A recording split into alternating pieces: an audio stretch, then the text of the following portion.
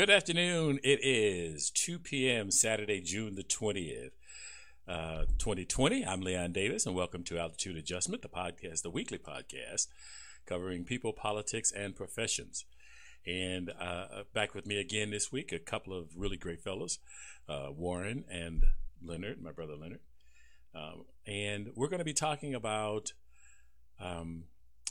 interest. We're going to be talking about borrowing money and how that impacts life, and to try to make some rational sense out of why you should or should not borrow.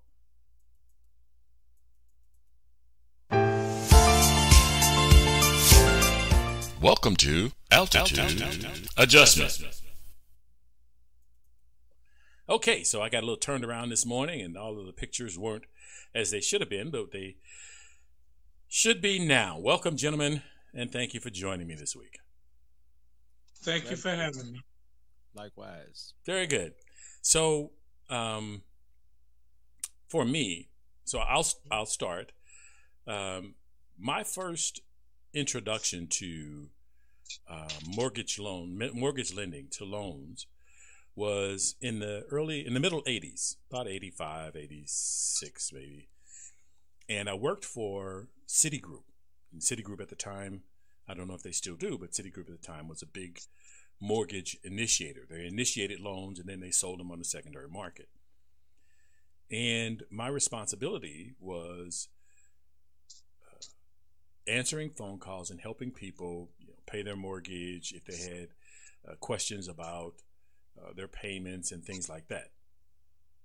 And part of my responsibility was I had to understand what a amortization schedule is. Now, I've never bought a home myself, but I know both of you have. And so you've gone through the whole process of, down payments and points and all that kind of stuff, and dealing with amortization schedules.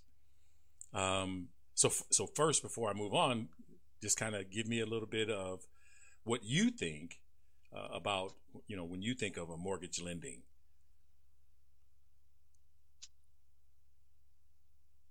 Okay, well, then I'll start.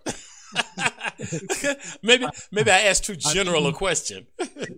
Yeah, I mean, it is what it is. I mean, I don't know many people that can actually pay cash for a house. So people in my circle that do the traditional go out and get a mortgage deal, Right. And then, so you go get this mortgage because 9 times out of 10, you're not going to run across somebody that can pay for it. They have to judge your credit worthiness to pay this note back over 15, 20, 30 years. Very good. And then when you pay it back according to their amortization schedule, it takes you 30 years to pay it off, and you've been paid over 3 times the asking price of the house that you was originally purchasing. And I asked them one time, why you got to do this? Oh, we have to do this because if we just charge you simple interest and you pay it back, we'd have to charge you another 2 or 3 times. So in other words, we have to take your money. Yeah, that's what it is. Good. I'm glad you want the house, you give up the money. I'm glad you brought that up. To share with people what my experience was, and I agree with you. It is what it is. If you want to buy a house, they've rigged the system. I don't want to say rigged. That they have set the system up so that rather than just pay on a monthly basis, rather than get a home, pay on a monthly basis to pay off of it, the lender wants their money back immediately. So you then have to take out a loan and then you pay interest. And Leonard, you mentioned that you pay more than what the original loan was for the house. So in the background, you'll see an amortization schedule. And I'm going to quickly go through, and I know this interest rate that I'm going to use is not indicative of what currently is the case, but in 85, this was, normal for a loan. And so 10%, I think loans ranged around 10 to 12%. So this is this amortization schedule will work for, auto loans, student loans. I think what else was in there? Personal loans, payday loans. So anyway, you can go to the website, amortization-calc.com, and get an idea of what your monthly payments are going to be, and how much you're going to pay over the life of the loan, and how much it's going to cost you to borrow that money. So the amortization schedule that I first saw was a $200,000 loan. Okay, it was a 10%. It was a 30-year fixed at 10%. And if we click on the calculator there, okay. What year was that? This was about 85, 86. Okay. 85, 86. We bought our first house around 85, actually. Okay. So your monthly payments are going to be $1,755 a month. This is for your house. Okay. The initial principal on the loan was $200,000. It's a $200,000 loan. Okay. And you're going to pay back over that 30 years, you're going to pay back $631,852. Now, the way that they set loan structure up is that you're going to pay your first few mortgage payments, or your first, 10, 20 years, the majority of your $1,755 a month payment goes to interest. Correct. It doesn't go to the principal, because if most of it went to principal, then they wouldn't get as much interest over the life of the loan. And what a lot of people were doing, where they were getting a loan and then sending additional money towards principal, so that they wouldn't wind up having to pay as much in interest. Right. And so what did loan companies do? You remember what they did? Did they charge you penalties, prepayment penalties for paying that off early? For paying that off early, or they restricted and said you could not pay the loan off early. Okay, and so when we look at society, and we look at the cost of living, and you think about it. You're buying a piece of property. You go out, you work hard to make your money, and the borrower gets twice as much for your property as you do. So you've got a $200,000 house. You've paid $600,000 for that house, not $200,000. Right. You've paid $600,000 for your house. And if the market just stays the same, you could sell your house for about $200,000, maybe $220,000. Right. But the average person buying is expecting some reasonable gain. Now, it's not guaranteed, but depending, especially over a 30-year period, you should have a really decent gain unless the neighborhood went south. Which, and that can has happen. happened. Yeah, which has happened. It happens. You know, so I and I understand that home ownership is a desired thing. I have every intention, or had every intention, to buy a house, to buy a home. Hmm. It's just my situation never structured out that way, and I wanted to build. I didn't want to which is why I waited so long. Is that I wanted to build. I didn't want to buy a home that someone else had created. I mean, if I was going to spend that kind of money, right, I wanted something that was specifically designed for me, and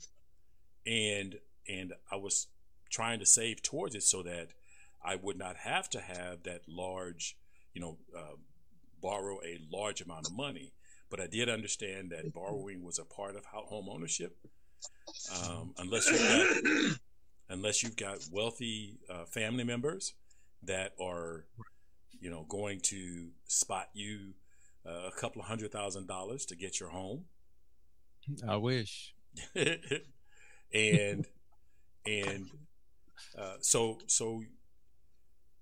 there is this big outlay, and the reason I was so adamant about getting us so much money was because once I looked at that amortization schedule and I looked back and I was thinking, I'm going to pay back over 3 times the value of what I originally borrowed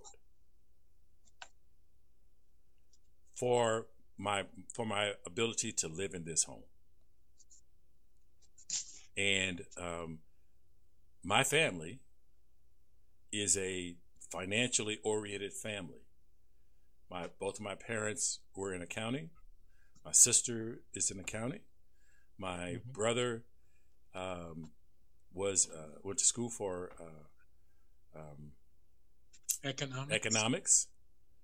So numbers was how we operated. We saw everything in dollars and cents. I know I've got to live someplace. I'd love to have a house, but I saw it as dollars and cents. And then when I'm looking at it, I'm going, I'm paying back $600,000. There's no way for me to get that back. There's no way that my house is going to appreciate enough. It is going to appreciate, hopefully, but there's no way it's going to appreciate right. $400,000. Yeah, that's a really inflated figure there when you look at price for what you actual equity, what you pay in the long run, and it's crazy. Okay, I agree. Now, you mentioned to me earlier when we was talking about this that there are no 10% interest loans anymore. Well, I was talking about the current finance rates for homes. Now, I'm not saying that doesn't exist. I'm saying the baseline or the average rates are very low. Now, if a person has some extreme credit issues, there's no telling what they might have to pay. I can't agree. I don't know those numbers. And I want to put a pin in that and come back to that the interest rates are charged based on credit worthiness. I want to come back to that. I want to address that also. Right. So give me a percentage rate of in our current market that's reasonable. 4%. 4%. I've seen interest rates go as low as 3.23, 4, 5. You're paying 10% these days if you're considered uncredit worthy, so it could be 10.575%. that kind of thing. Okay. So if we go with 4, that would be a safe assumption for that's pretty much what he said was right on the money. A year ago, when we got this house, a little over a year ago, it was 4. We just refied for 3.5. So Leonard was pretty much right on the money. Oh, excellent. Okay. But that's with good credit. We have good credit. So person with not so great credit, I don't know how much higher they would pay, but we got decent credit, so we're blessed to be able to get that rate, Sure. I get you. So I plugged in a $200,000 loan. And that seems to be kind of close to the median house. Yeah. They're all running, close to that. 30-year fixed. I looked at an ARM loan. I wouldn't get close to an ARM loan. I wouldn't get within 3 states of an ARM loan. Right. I would. You can get Huh? You can get God on them. Oh man, can you get burned on an ARM? But I mean, they're out there, for people who are willing to roll the dice. So I plugged in 4%. So we've got a $200,000 loan, a 30-year fixed at 4%. $200,000. You're still going to pay back $343,000. That's $150,000, almost $150,000 more than what you borrowed. Yeah. Now, I'm not saying this. I'm not picking on this because I want anybody to feel that they made bad decisions. Right. As my co-hosts have pointed out, this is what it is.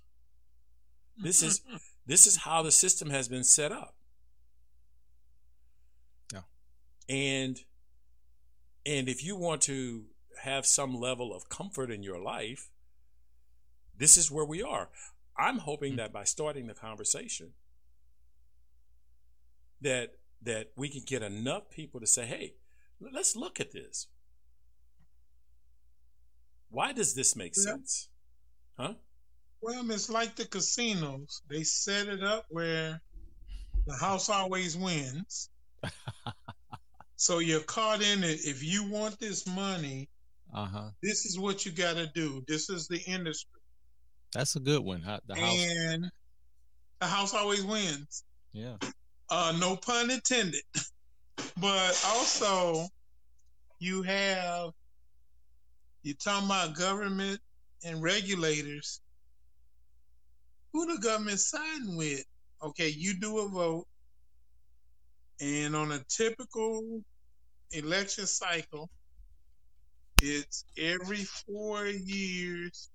You might get 20, maybe on a high year, 30, 35% of people to vote. In the meantime, all those mortgage industry people is putting that large money in those regulators' pockets. Oh. Who do you think they're going to go for? So the chances of getting that to change are remote. The mortgage industry is not going to change that themselves. No, they're making too much money. Absolutely. All the money they're making, so they're not going to cut their own throat, so to speak. So you are stuck. As a consumer, you're stuck. Right. Unless you get rich and can buy it out of pocket, you're stuck. And so I understand. What's wrong with paying on a monthly basis, paying for a house? Nothing's wrong with paying for it on a monthly basis. I mean, let's just face it. If you take credit away altogether, our economy would die. Why would it die? It would come to a screeching halt. Why? Our economy. Why? Because the transactions wouldn't happen.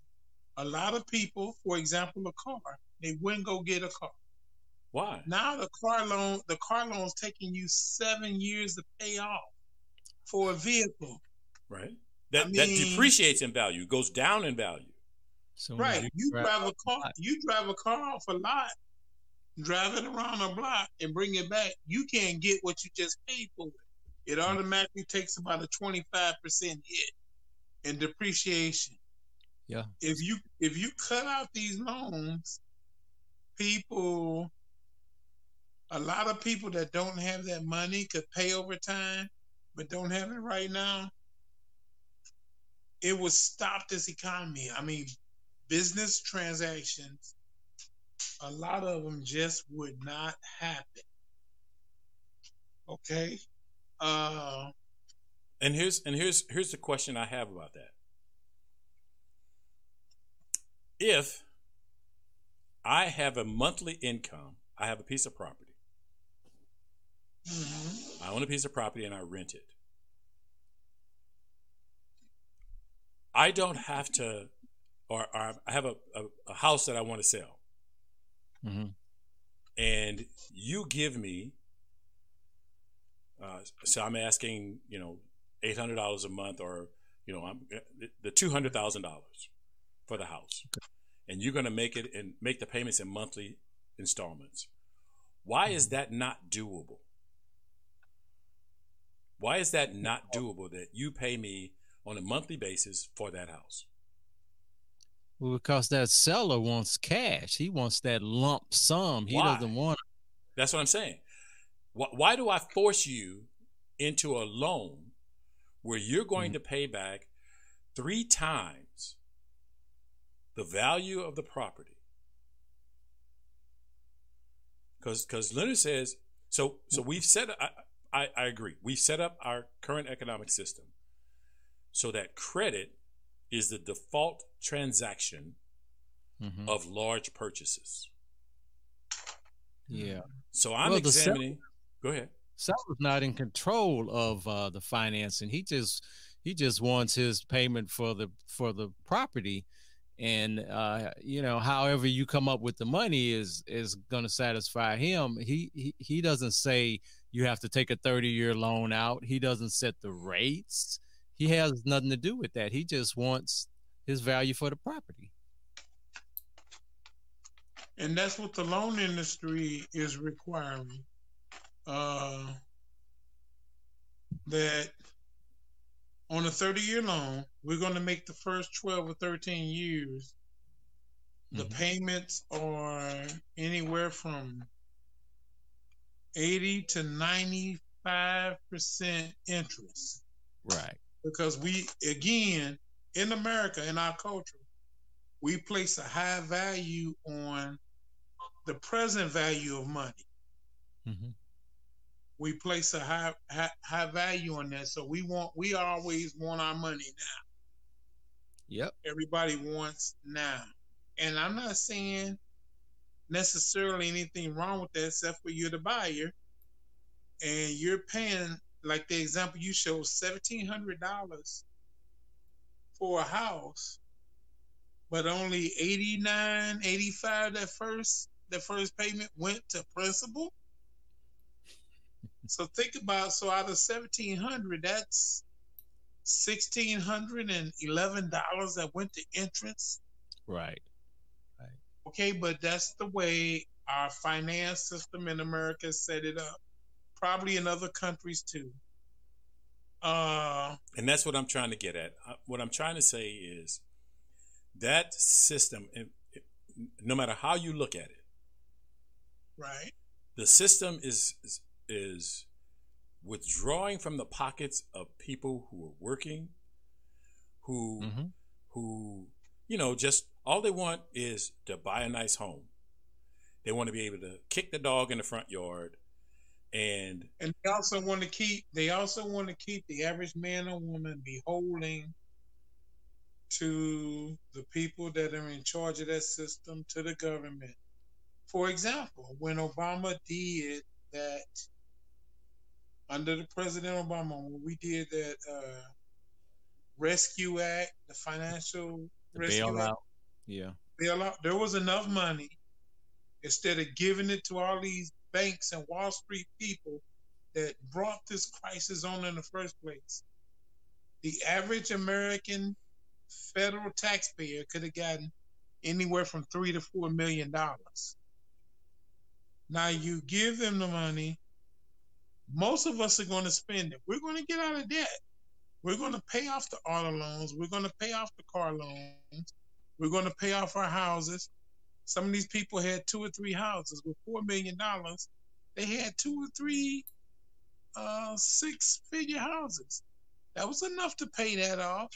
So instead of working it so everybody could pay off their stuff and have a little lease, they did a system that they knew would keep the average man or woman beholden to the government, beholden to the finance industry, beholden to the business folk. Because see, that way, all the businesses that claimed they were losing money would have gotten paid. Right. Everybody would have gotten bill collectors out of their pockets. They would have kept the government out of their pockets. As long as the governments didn't go, now we got to tax you on this crap. I mean, do us like you do the rich folks. And I'm not got nothing against the rich folks. But pass that taxation benefit down to us and quit making us, guys in our situation, carry everybody. We could have paid off our bills. Because, see, if I'd have got $3-4 million at the time I was buying a house, I'd have paid that off. Oh, absolutely. I'm not saying I would have go buy a new car, but I'd have found me a shop that could fix my cars right that I had and got them fixed so that they could have lasted. I would have had some painters and stuff come to my house. That house needed some other repairs. I'd have gotten that stuff done. That way I'm helping the economy because I got workers coming in. I got workers working. I'm putting in money to the, but that's not what they wanted. They wanted to keep you and me beholden from cradle to grave. And one way to do that is with interest payments, payday loans with the three-figure loan amounts that you got to pay back at a state's allowing annual rates up to 400% and that kind of thing. How is that ridiculous? Credit cards. And what did Reagan do the first thing he got office? He cut out the credit card interest. He cut out all the consumer interest. The deductions. The consumer interest deductions. Right. And if you look at it, a consumer household or a consumer is like a business. We have income. We have outflows. Expenses. Now, what this knucklehead came in and did, so for any Reagan fans, yeah, I call him a knucklehead. He came in and took all the consumer deductions away. And by the way, all of this take an axe to everything and just cut without studying. Reagan came back in the second year and said he wish he hadn't have done that. He wished he would not have done that, but we still got knuckleheads in Congress still believing in that. So why couldn't I write my stuff off my taxes? Well, okay. So we can go down that road. And to me that gets into the flat tax. The whole idea of consumer interest deductions.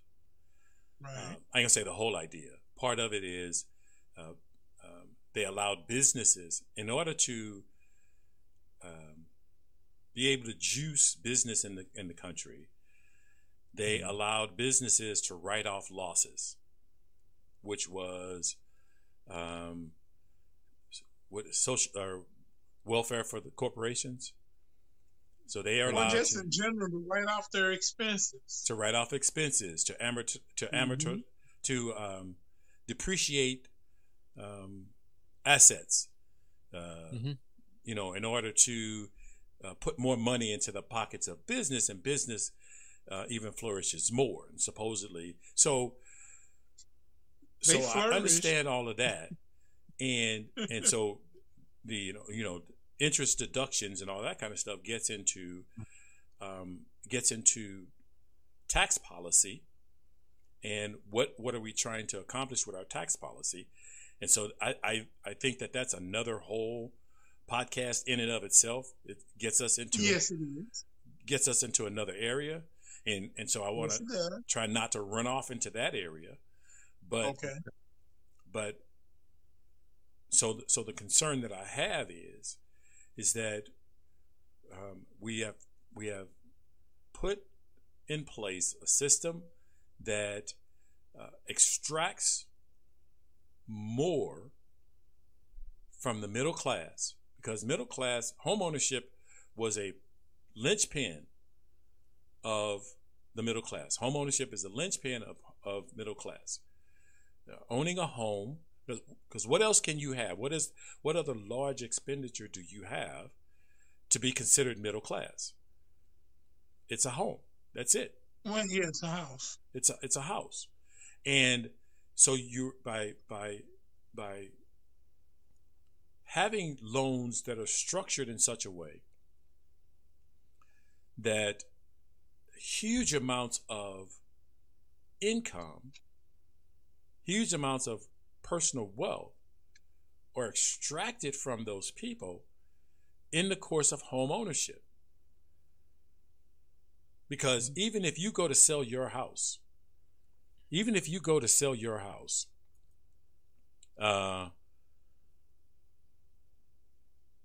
not going to get $600,000 for that.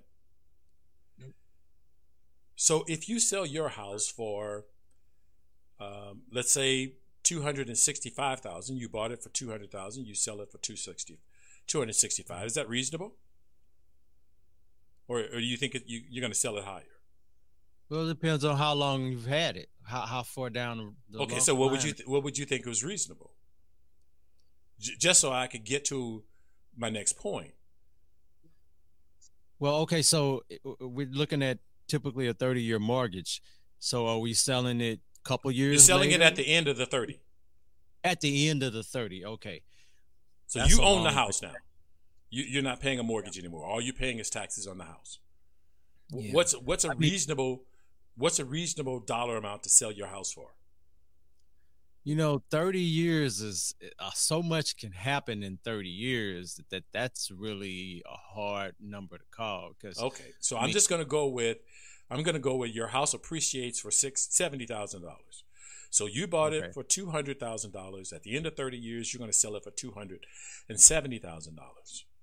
Mm-hmm. You're going to get $270,000. So you're going to get $70,000 for your house. Okay. That person is going to have to take out a 30-year fixed loan,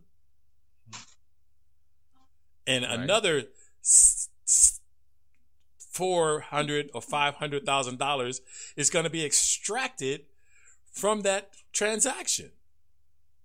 Yeah. So it's just seeing how the interest passes along.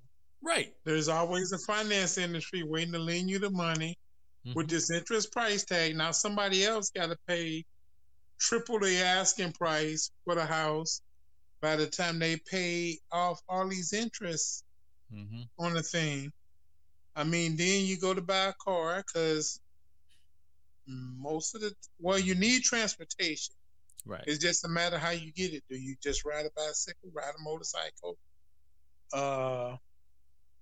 get a vehicle? So a car or an SUV is just, how you do it. Then you got to pay interest on that loan. Mm-hmm. That loan you got to interest. Because like I say, a car is a big purchase now. It takes you 7 years. I just see it that they're taking 7 years of financing to pay for cars. Mm-hmm. Oh, so now you've got 2 kids. They're going to college. Yes. So you've got a home loan. Yes. At 4%. You've got student loans at 3%.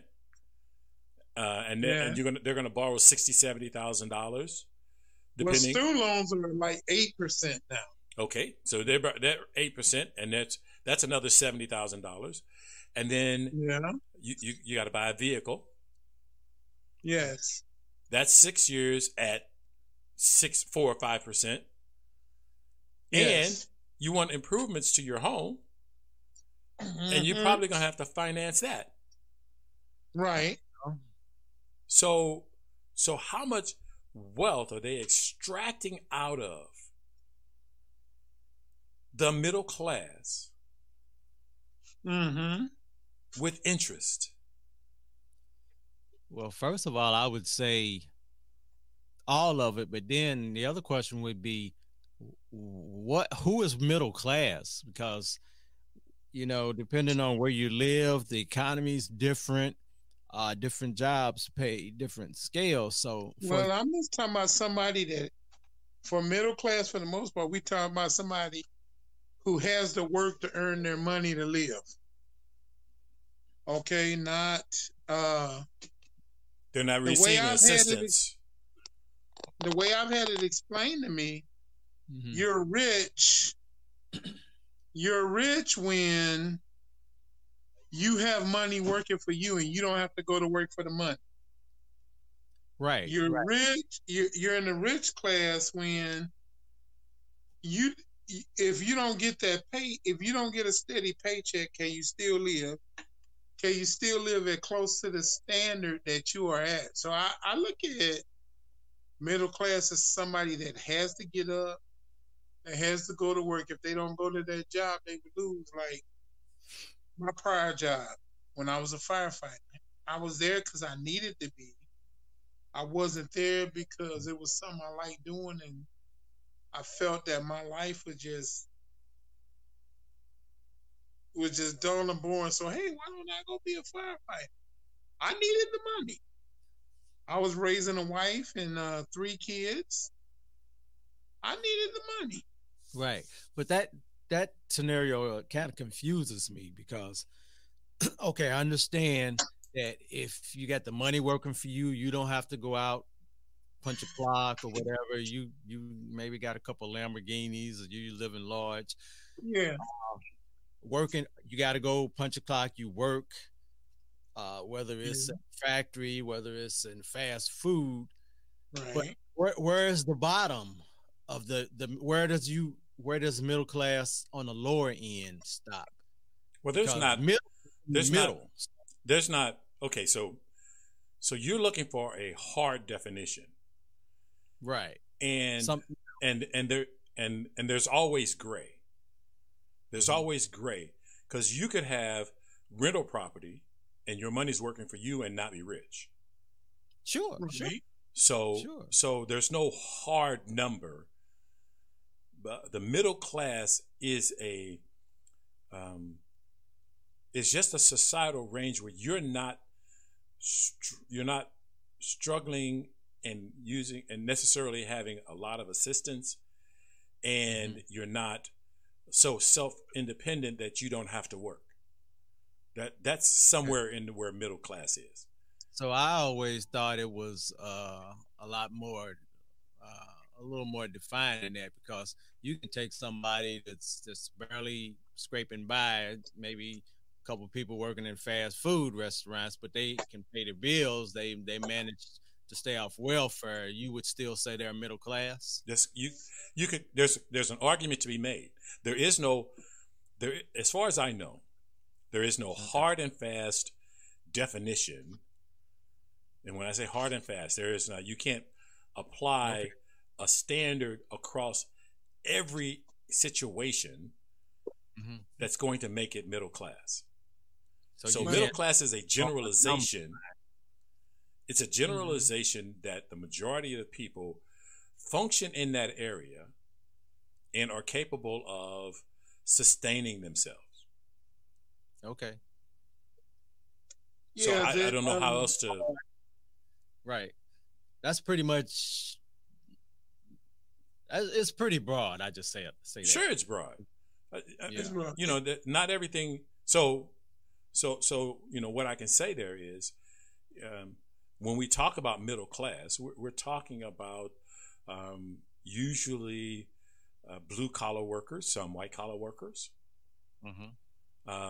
people that punch time clocks versus and maybe in the low end of management. I don't know if you would consider a company CEO as middle class, but at which point in the corporate ladder does middle class stop? Mm-hmm. So there's no hard and fast rule as far as I know, and so it's a generalization that you have to use at least and to have a conversation, because if we spent most of the time defining middle class, we would never get to talk about how the middle class is impacted by policies. But don't you have to have an idea of who they are to? Well, we do have an idea. That's what I'm saying. We have an idea. We don't have. It's a broad idea. We don't have a hard line that we can kick anybody out of middle class, or say that they're not middle class. But we do have some idea what rich is, because you mentioned 2 Lamborghinis. Why did middle class people can own a Lamborghini? That doesn't mean that they can necessarily pay for it. I never really looked at it like that. Right. Well, it was a point that you brought up earlier. It depends on the region. Mm-hmm. A few years ago, I had a day off job from the fire department. I worked for AutoZone. Okay. I worked at AutoZone. Mm-hmm. My boss at AutoZone had graduated with a degree in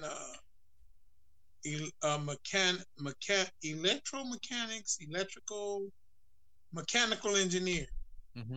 He went out to California on some job interviews. They only wanted to start paying them $28,000 a year. In St. Louis, Missouri area, you could make it at that time off $28,000 a year. Oh yeah. But you couldn't do it in California, where for a studio apartment at that time, we talking about 1996, 97. Right. You were paying $1,600 a month for a studio. Okay, and you could still get a 2-bedroom here in St. Louis, Missouri for about $600-700 a month. Mm-hmm. So 28,000 didn't go as far out there as it went here. No so way. he would have had to automatically get a second job. Right. The company would have worked the stew out of him and only gave him $28,000 a year. So, but they design these policies, the middle class and low class, what they consider high class. Mm-hmm. The government had definitions for them with the poverty index. They tried to quantify it where if you got a family of 4, mama, dad, 2 kids, right, and only this much income that's coming in, you at the poverty level, you below it, you above it. And they got a whole scale for that, depending on how many people are trying to get on that income. Okay, me, with my wife and 2 kids, and 65,000 coming into the house would be considered high class here, but for mom and dad out of San Francisco, totally different. 2 kids and 60, it ain't coming. Yeah, and they still got to pay the high interest costs and stuff like I do. So it eats up more of their money. I visited San Francisco once, and to park a car in the garage of the hotel we were staying in, you had to pay $17 a day. 17. Alrighty, so we're going to move on. We've already passed up a lot of time for this discussion today. Oh my goodness, we haven't even come close to figuring out an alternative. Solving anything, right? We didn't even talk about just identifying the problem requires so much energy. Yes. That coming up with a solution has got to be astronomical, and I agree. And so we're gonna leave that for coming up with a solution. But that's a whole nother ball of wax, right? So all I wanted to do was bring some recognition to how much wealth is being sucked out of people Mm-hmm. in a system that creates winners and losers. And so what I hope is that we change our system so that everybody wins, so that you can get a home loan and not pay 3 times and most of it go to interest. And that at the end of it, you're not having to buy a reverse mortgage just to stay in your home. Right. You know what I'm saying? You've worked all your life. Mm-hmm. You did all of the right things to buy your home. And now because you don't have an income anymore, now you're on financial life support. Right. And that's I think that's wrong to treat people that way.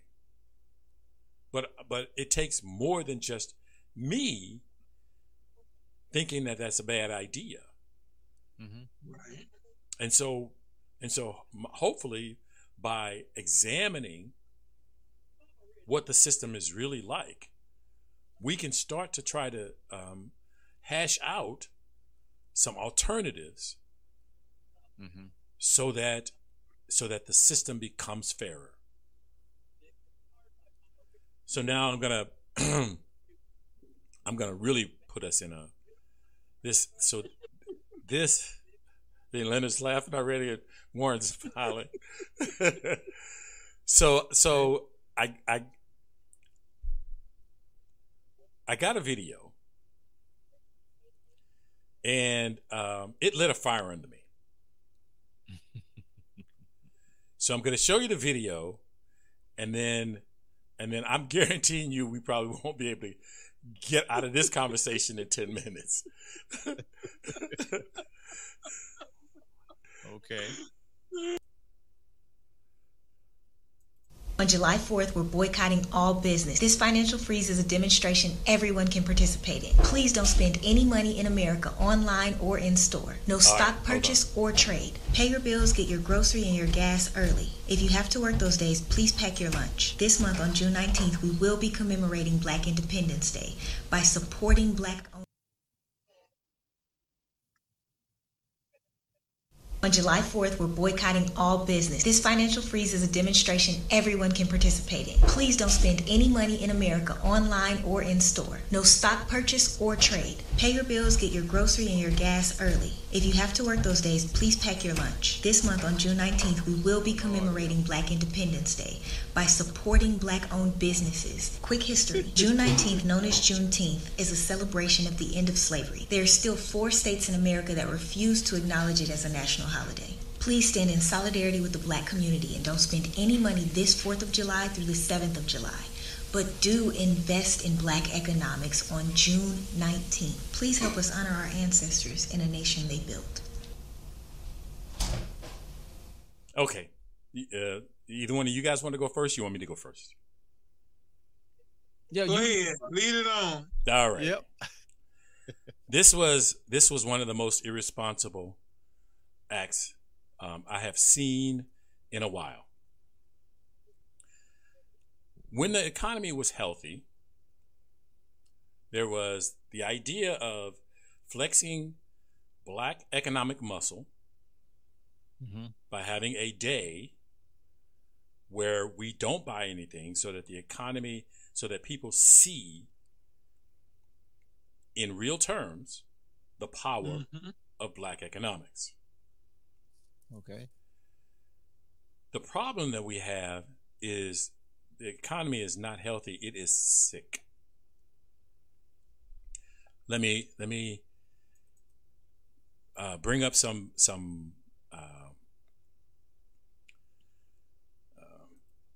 newspaper articles about what I'm talking about. There was this article, which was from Black Enterprise.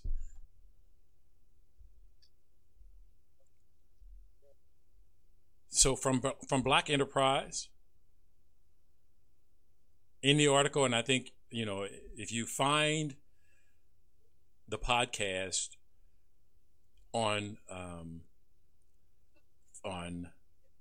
YouTube, I put the links in the description, and if you find the audio podcast on any of the platforms that I have put the podcast on, you should be able to see the links. But in this article, it states that in March, analysts were reporting that the coronavirus pandemic would hit African Americans and Latinos harder than any other race. Those predictions have become fact. Our economy is on life support now, says Erica Goshen, a former commissioner for the Labor Department's Bureau of Labor Statistics. In an interview she told Reuters.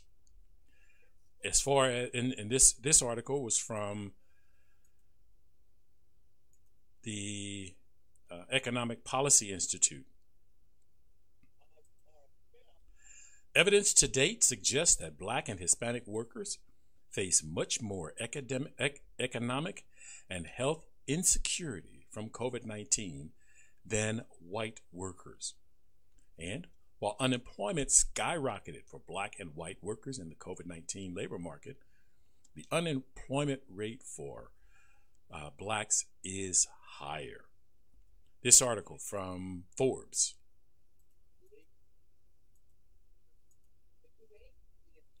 Congress, the title of the article, Congress needs to act before half of the U.S.'s Black and Latinx owned small businesses close. NBC News, and this will be the last one. I won't bore you with a ton of them, but they're out there all over the place, and that's part of why I had such an issue with this video. NBC News, despite good intentions, the government's emergency relief program leaves many feeling left behind. A lot of Black businesses didn't get the financial support from the COVID-19 relief bill. And so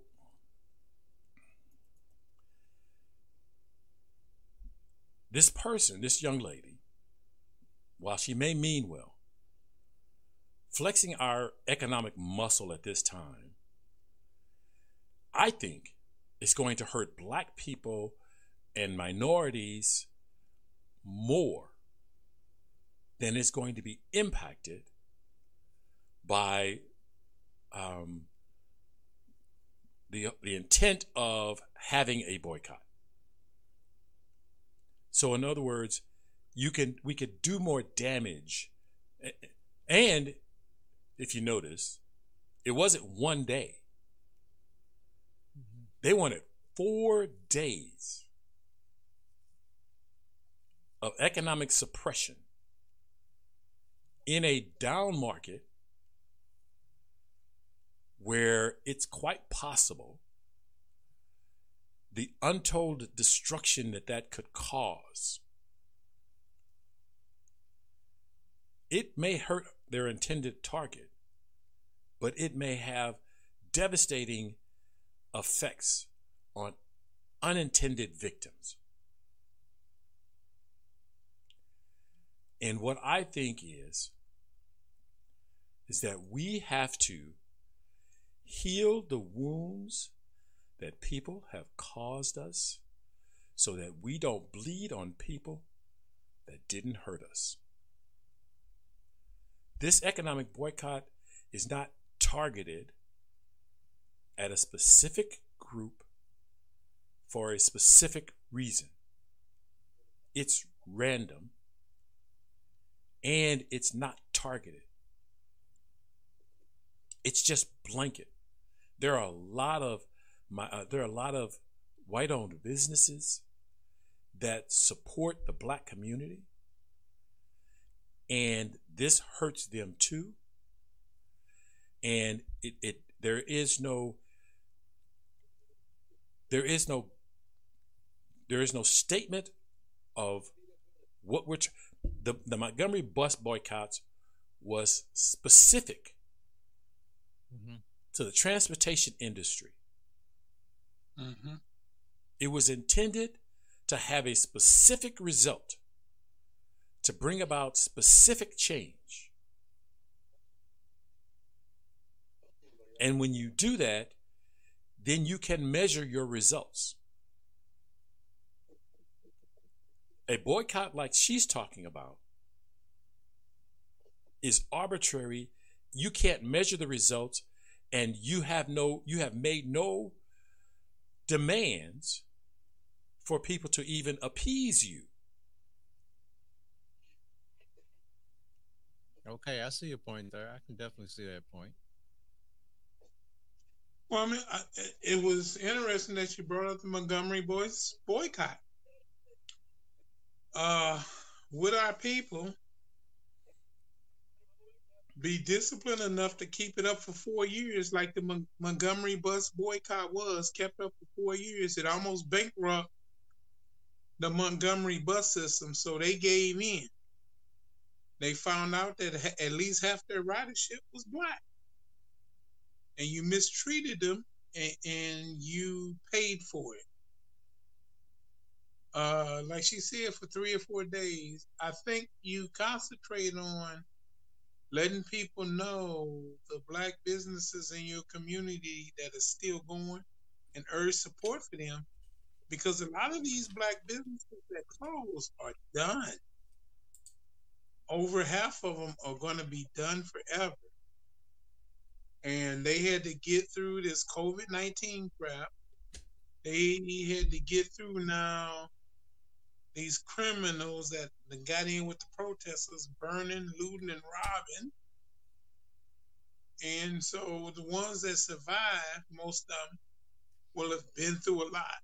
So I think you have a movement with finding out who the businesses are that are still left in each of the communities across the country, and urging the people of those communities to support it. I think that would have been a better message than calling for a boycott. But that's just my personal opinion. Yeah, she did mention supporting black businesses on what on the holiday. Was that the message that she said? Because on Juneteenth, she was saying on Juneteenth, support black businesses on Juneteenth. Right. But she wanted a complete blank out of the general economy from July the 4th through July the 7th. That's 4 days. Right. And so, well, go ahead. Personally, I think that for 4 days, that's too long to even for most people to sustain. I really, even though I think she had a message she was trying to get out, I think it probably would have been easier to say 1 day or 2 day to even get people to do it, without even knowing the effects. So 4 days is long. So, and I think timing is extremely crucial. With an economy that's struggling as it is, we don't know what kind of damage has been done to our economy. Mm-hmm. We're not through the COVID-19 mess now. We don't know what the long-term ramifications are. And so something of this nature at this particular time, I think is irresponsible, because you have to know what impact you're trying to have, and you have to target it to the people you're trying to hurt or that you're trying to get their attention. And just doing a general across the board means that you're hurting a lot of people who didn't do anything wrong. Okay. That's my take on it. And then I've got one more point, which I'm ready to take heat for.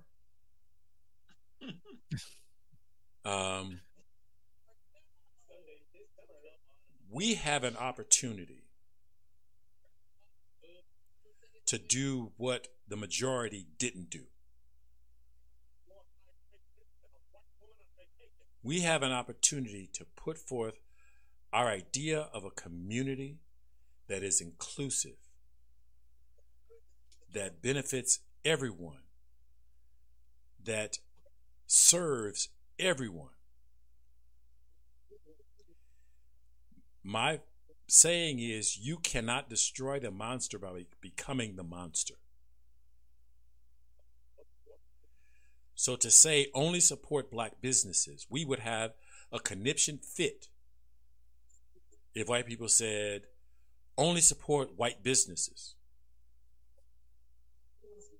But if we take economic sanctions like we're talking about, like she's talking about, where you only support black businesses, don't white businesses and white people have the same responsibility to their economic well-being? If we don't want to be treated that way, we cannot treat others that way. No matter how angry we are, no matter what problems we've experienced, our community has been devastated by the lack of support. But to turn around and do that to someone else is never going to be right. So how do you think we black businesses turn around and get that support? What do they need to do? We need to make sure that we're supporting businesses that support the ideas that we believe in.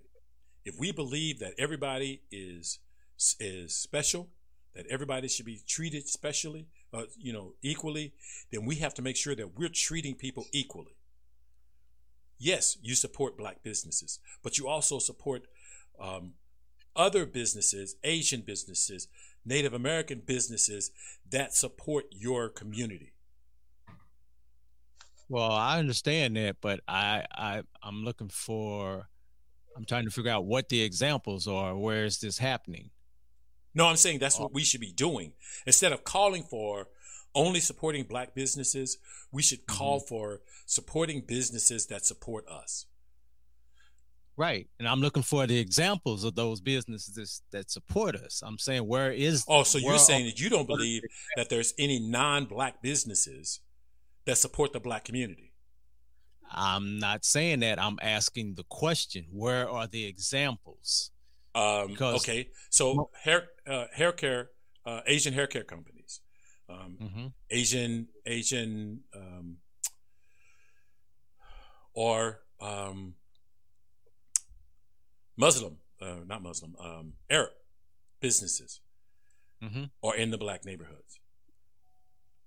We may disagree on a few things, but they are here in the black neighborhoods. And they're, a lot of them are doing the best that they can, and they may be getting or not getting the support that they need to be able to stay in those neighborhoods. So the businesses are there. There are non-black businesses that support the black community, and we should be supporting those businesses. Well, a lot of people would argue that it's not a business of support, but it's a business of extraction, where these non-blacks come in, they open up shop. Yeah, they provide a store, an opportunity for you to come in and purchase, give them your money, but are they really supporting the community in an at-large way? Do they really put anything back into that community? I think is the issue that most blacks have with those non-black businesses. So what about the black businesses that they have a storefront in the black community, but they don't live in the black community? They don't give to, they don't support other, what other support do you expect a business to give to the black community to be considered worthy of your support? Okay, well, first of all, I think we need to look at, just besides taking money out of the community, that's what the business is there for, to provide this goods and services. But so many times when you talk to people about these businesses that they have to deal with, there's literally blatant disrespect for those people in that community. I mean, you have employees and they're assaulting customers. And black businesses don't do that? I don't hear about it. I'm not saying they don't. Okay. Okay. I'm not saying they don't, but I think there's a very bad image of these, especially foreigners in black neighborhoods, and how they treat. So a foreigner comes to this. A foreigner comes to this country. Mm-hmm. They're given preferential treatment because they're not black. And I think this is the situation. Tell me if I'm wrong. I think this is the situation you're alluding to. They come to this country. They're given a loan. They're given an opportunity to open a business in a black neighborhood, which they're probably not given an opportunity to open a business in a white neighborhood. Because now who's stopping that? The white people. Okay, so I want to stick to the point first, and then we can go back and talk about the ancillary issues. So they come, they open up a business, whereas a black person was not given a loan to open up a business in the black community, or was not allowed banking privileges that would allow them to operate a business in a black community. So this other group comes in, opens the business. They have differing social, what's the term I'm looking for? Social norms for their society. So how they treat each other in their society is different, and they bring that with them. So you're saying and treat us like they treat each other? They treat us like they treat each other. Okay. Okay. I don't know that to be the truth, but I can't say because I don't hang out with them. Okay, so then what are you basing the fact on that they're treating their black patrons unfairly? Well, I just don't know that they disrespect one another the way black people claim that they disrespect them. Now, I could be wrong, but I just don't see it. Okay, that's well, just getting around and seeing things is just, you have blacks that know how to go into places and act respectable toward people. You have people that taking their liberties of disrespecting black folks. It's a matter of the two people involved, or the two people involved, people of class, or two people involved, skanky people, for lack of a better term. You going in a man or woman's place to steal. Yeah. You going in as a customer, paying customer, to pay your money to get your goods or service. That's what it is a matter of. Okay. Now I'm a person that believes it was too many times that us blacks were consumers and not producers. Why can't 3 or 4 of us pull our resources together and buy enough hair care products to sell to our people instead of selling one can of spray for $12? I mean, you went in some black stores, the prices were astronomical. You're not going to get rich on each sale. You got to make sales over time. Yeah, I understand. To get rich.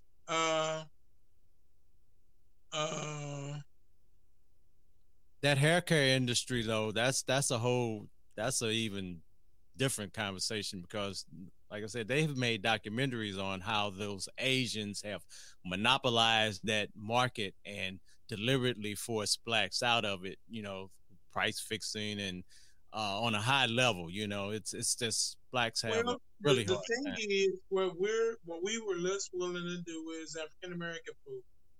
We're less willing to pool, get 5 or 6 of us in a place where we all go in and get this business and work it. You always got somebody who's more than likely trying to get high, trying to get drunk, pulling resources out that should be left for the business, doing something crazy. I see what they're going to do. They're going to pool their societies. They're going to pool and work together till they get you and me out. Then they compete. But you notice, whoever the race of the people are, they got the 3 or 4 businesses in the neighborhood after they ran you out. I mean, there are just times I may have a business idea. I'm not going to be able to pull it out by myself. So I come and get you. I come and get Leon. We might, the 3 of us get decided that we might have to have a couple more people involved. Let's do this. Let's work it. Let's divide our labor and let's go with it. I know Leon's expertise is with media production and IT. Because Right. that's what he's done for, what, over 20 some years now? Over there, almost 30. Okay. So if I got a business, I'm starting a business, it's going to have a component of IT or broadcasting. I'd be a fool not to go to Leon. Right. Like I checked with you on some things recently on what I want to do. You know, I talked to Leon. Leon said, hey, let's talk to Warren because Warren did this. Right. I would be foolish to not at least, hey, Warren, you know, what's up with this? What's up with that? You know, we gotta learn and do cooperative. What a man told me one time was cooperative economics. Right. Other societies have got that idea and gained it. And I'm speaking to you as an African American. We seem to keep hitting and bumping heads on that idea. You know, a business is business. We can't come in there high and drunk, Right. and stumbling over people and talking to people in the kind of way. Yes, sir. Yes, ma'am. How can I help you, ma'am? We gotta learn how to provide some customer service. Well, yeah, absolutely. Business is business. Business is business. Like one time I called to order a pizza from a restaurant. I said a cheeseburger pizza, and I could tell it was one of those young black men. Oh no, we ain't got no cheeseburger pizza. You don't say that to a customer over the phone. Probably tooted up, tattooed and all crazy. And that's not to say anything against tattoos, but I would have handled that. Okay, sir, he tell me you want a cheeseburger, so you want a pizza with hamburger, cheese? Do you want onions? Because that's a big thing people will have on a pizza. That, you know, and you say it in what you have. Right. Okay, like my first formal job is 16. I worked at the St. Louis Zoo. Okay. Our boss told us our first day there were, your customer is always right. Even when they're wrong. True. They're right. That's called the golden rule. You know, all of that stuff. So you learn to say yes, ma'am, yes, sir. How can I help you? Can I help you? Can I get something else for you? My first manager I worked at AutoZone for, he was the same way. You don't let a customer come in the door and just look at him and not address him. Yes, sir. What can I help you get today? Absolutely. Yeah. Simple. Yeah. Some of those basic manners, you know, really need to start in the home, you know, before we get a certain age. Because but what do you do when they don't learn them at home? Then you might want to reconsider another employee. Yeah, but that means we've got a lot of young people who can't get a job because rather than walk up to a customer and have their hat on straight and their belt tightened and say, how may I help you today? And smile doing it. Mm-hmm. How many times? When was the last time you walked into someplace and the person walked up to you? Hi, how are you today? What can I get you? So we're running a special today on X, Y, and Z. I think it would be a great addition to your order. Mm-hmm. When was the last time you did that? You had that happen to you? Most of the time, I have to go. Excuse me, can you give me some napkins? I'd like some ketchup. Right. You know, if I'm ordering French fries, offer me some freaking ketchup. Allow me to tell you I don't want ketchup. But do what you can to make my meal the best it could possibly be. Right. So isn't that a matter of training? But you saying it's part, I agree with you. It is a part of home training. It is a part of management's responsibility. And so we have a failure of management too. Yeah. On both ends. On both ends. All three ends. Because the individual doesn't get a bypass when they know that they should be doing it and don't do it. Right. And the management, when it comes to a working situation, whether or not I've had the home training, the management, when you're teaching them how to do the job, such as you're teaching them how to work the grill, you're teaching them how to cash register, you're telling them they got to clean, you're teaching them also public service. This is how we do it. So it comes with. I learned that dealing with the public is a beast of a different kind, and you have to do the best you can as far as being available, providing service, and do that. And just like Leon's thing, when we go to a restaurant and that person gave us good service, we tip, and we tip generously. Sure. And I walk out and I don't have no problem with that. Okay. When the person gives me service, that's how I show my appreciation of your service. So how often do you feel you get service on that good level that you just described? I believe I've gotten it over the last, let's say 6-7 years. I've gotten it more on that good level than on that bad level. Yeah.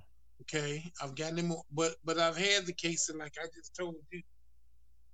Just told you about when I called the hamburger. This guy, I said the cheeseburger pizza. Yeah, I got the restaurant chains confused. But the way you handle that is, okay, sir, you want a hamburger? You want a pizza with hamburger and cheese? Now, if he kept pressing that issue, I'd say, well, sorry, sir, we don't have cheese. We don't have a menu item called a cheeseburger item. But I can give you a pizza with these specific items. Instead of telling you, tell you and get no attitude with you. What we don't have, No, go ahead. Instead of telling you what we don't have, I'm going to find a way to get you what you want. Exactly. As a customer service person, you're there to serve a need, solve a problem. Because in AutoZone, when I was working, he didn't come in, or she did come in to me because life was just going smooth and nothing was wrong with their car. They weren't having trouble starting their car or something. So within my limits, I tried to help them find what they need. Now, I've had customers come in and say, no, go get Gerald. He was a guy that been there for 13, 14 years, used to work on cars. He knew, yes, sir. Yes, sir. That's right. I'm going to get Gerald. Yes, sir. Let me go get Gerald. Yeah. Of course. I go get Gerald, and I ain't got to deal with that person particularly anymore. But I ain't got an attitude either. I don't have an attitude either because they asked me to go get Gerald. I'm glad to go get Gerald. Yeah, he said, "Oh, son, you don't know what I need. Go get Gerald." Yes, sir. Yes, sir. That's what I said. Sir. I said, "Yes, sir. Hey, Gerald." Come up here, man. Is there anything else I can get you while Gerald is helping you? Is there anything else I can get That's you? it. You, That's it. you need a hammer? I can get you a hammer. And Gerald can help you on your car. Yeah. Why do I have an attitude? Right. I'm getting a paycheck to make sure you find everything that you need so that you keep coming back here so that I keep getting a paycheck. Exactly.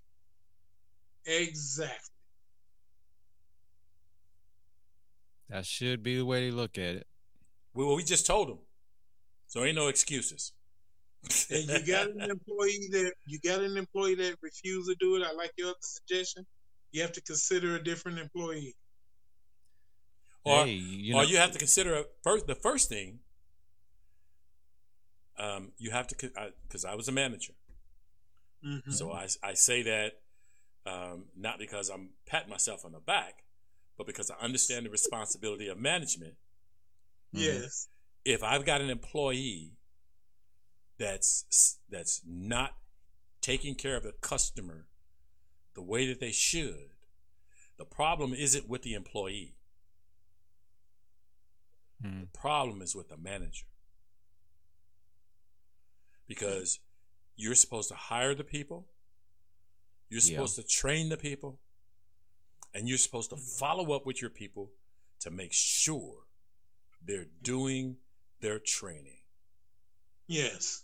And if they're not, you don't blame the person. My employee is, I got to fire him. Every employee that you got to fire is your failure, not the employees. It's the responsibility of the manager to give the employee everything that they need to be successful. And when an employee fails, it is not on the employee, it is on the manager. I'm not in 100% agreement with that. No, I was gonna say. Hold on a second. Hold on a second, because I think your mic just went out. I think your mic just went out. After being a supervisor myself, no, if you give them the direction and you did all the things you mentioned and they still acting, if you have that authority to fire, you fire. Like I didn't say you didn't fire. You do, but it was your failure.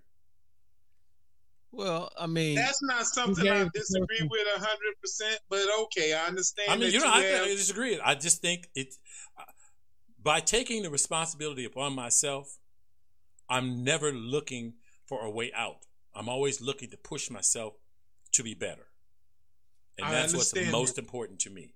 And there's certain people that will only go up to a level. And no matter what you do, you can't push them over. They're not going to get past, and that's not you. That's them. Like one time, I had made it up to captain on a fire department. All right. And the guy was bagging the truck in, and something happened. And there was a captain on another shift that made a big deal out of it. So I had to go down and have a hearing because he and I were having personal conflict anyway. That's okay. And I told my driver, you were following my orders, you were following my direction. This ain't gonna be on you. I take this hit. That's what I get paid for as your supervisor. I take that hit. And I told him the first day, as long as you following my order and you're within the standard operating procedure and the rules and regulations of the fire department, then it's my hit to take. And when that happens, I went down and my chief was the deputy chief that was in charge of my hearing, was waiting for me to argue. I said, no, chief, I did that wrong. According to this rule, that rule, and this rule, I was wrong. And he stopped because he didn't know what to do for a minute. He said, okay, Davis, you lose 4 hours of pay. All right. It was done in less than 10 minutes, that hearing. That hearing was done in less than 10 minutes. So Leon, like you say, it was management's fault. He was doing everything I told him to do. Something happened, and there were some notifications I was supposed to make that I didn't make. Okay. So I just told him, you ain't got to worry about this. I take this hit. This is on me. And so I lost 4 hours of pay behind that, but I started covering my backside because I knew that other SOB of a captain wasn't no good. When you take responsibility, then you become a better person. I'm a better person for it. Yeah, I'm a better person for it. Knowing I had a snake on my back, I said, okay, this is. But the minute you blame someone else, the minute you blame the employee, the minute you blame the system, the minute you blame upper management, you're not bettering yourself, and that's all I'm saying. Okay. All right. So we're about to ready to wrap up since we done went off into attacking folks and hamburgers and pizzas and. Yeah, I'm ready for a cheeseburger pizza now. I'm ready for cheeseburger pizza too. I want to thank you, gentlemen. I've had a great discussion this evening, and sure. I really like doing what we do. So we'll be back next week. Supposedly this week we were going to have Kim Ferguson on, and she was going to talk about dealing with stress. We had to move that to next week. Okay. So hopefully everything will work out. We will have her on next Saturday. All right. I'm talking to the audience.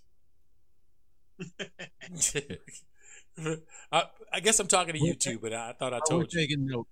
But we're taking notes. And so we will be back next Saturday. I want to thank everybody for tuning in. We went an hour and a half today, and the only reason I make note of that is, to me, it's more important that we get the information out there, take a look at things, and provide information that helps all of us make better decisions, rather than just sticking to a standard 30-minute format. So I apologize for anyone that was anticipating 30 minutes and being able to move on, but in the future, and I'll make modifications to my business plan, but we will have the discussion as best we can to at least make sure we all at least get an opportunity to get our points out there and provide information that I think is going to be helpful. Yeah. Okay. Good job, guys. Good job. Good job. See y'all later. That concludes this episode, and thank you for listening. This podcast is designed for live listener interaction. Visit the website, thelionsdenstl.wixsite.com/home for details about how to join the conversation. The video version of Altitude Adjustment is available on YouTube. Search for Lions Den STL. And the audio podcast is available on Stitcher.com, Anchor.fm, the iTunes Store, and the Google Play Music Store, to name a few. Look for Altitude Adjustment where you get your podcasts, and consider making a contribution by visiting anchor.fm/altitude-adjustment2.